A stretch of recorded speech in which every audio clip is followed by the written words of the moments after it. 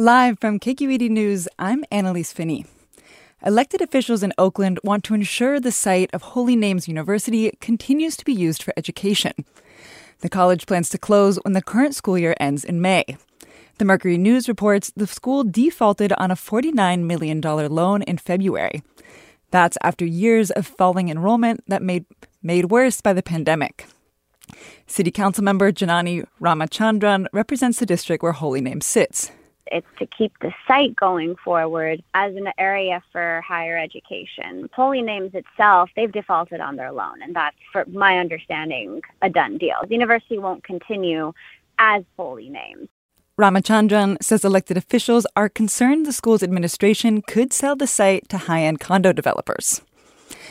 The Oakland Tech Lady Bulldogs are now the 10th girls team in California history to win more than 4 state championships.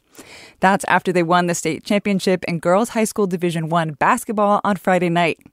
They beat the Santiago Sharks from Corona 75-51, finishing with a 30-5 season record. Jasmine Braggs is the assistant head coach.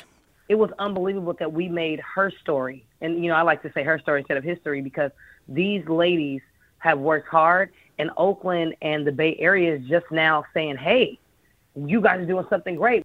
Talia Logwood, the team's forward, was named the most valuable player.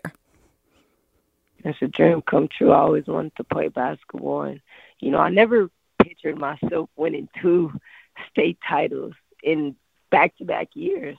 This is amazing. In boys high school Division III basketball, the Oakland High Wildcats also won their state championship on Friday night. I'm Annalise Finney, KQED News.